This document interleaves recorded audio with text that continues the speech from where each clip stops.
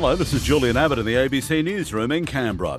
The Canberra Liberals are querying why an ACT minister appointed a member of the University of Canberra Council without the power to do so. Elise Scott reports. Commonwealth legislation states the Chief Minister must appoint 3 members to the Council, but an appointment on a public register shows the Higher Education Minister Megan Fitzharris made the most recent appointment in April.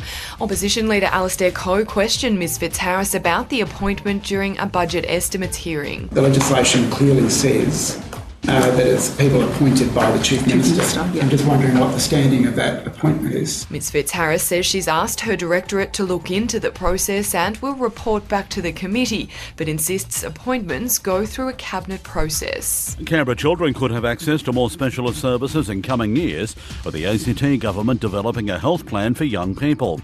The 12-month process will focus on improving health from birth to age 16, including community and hospital treatment, rehabilitation, healthy living and end-of-life care.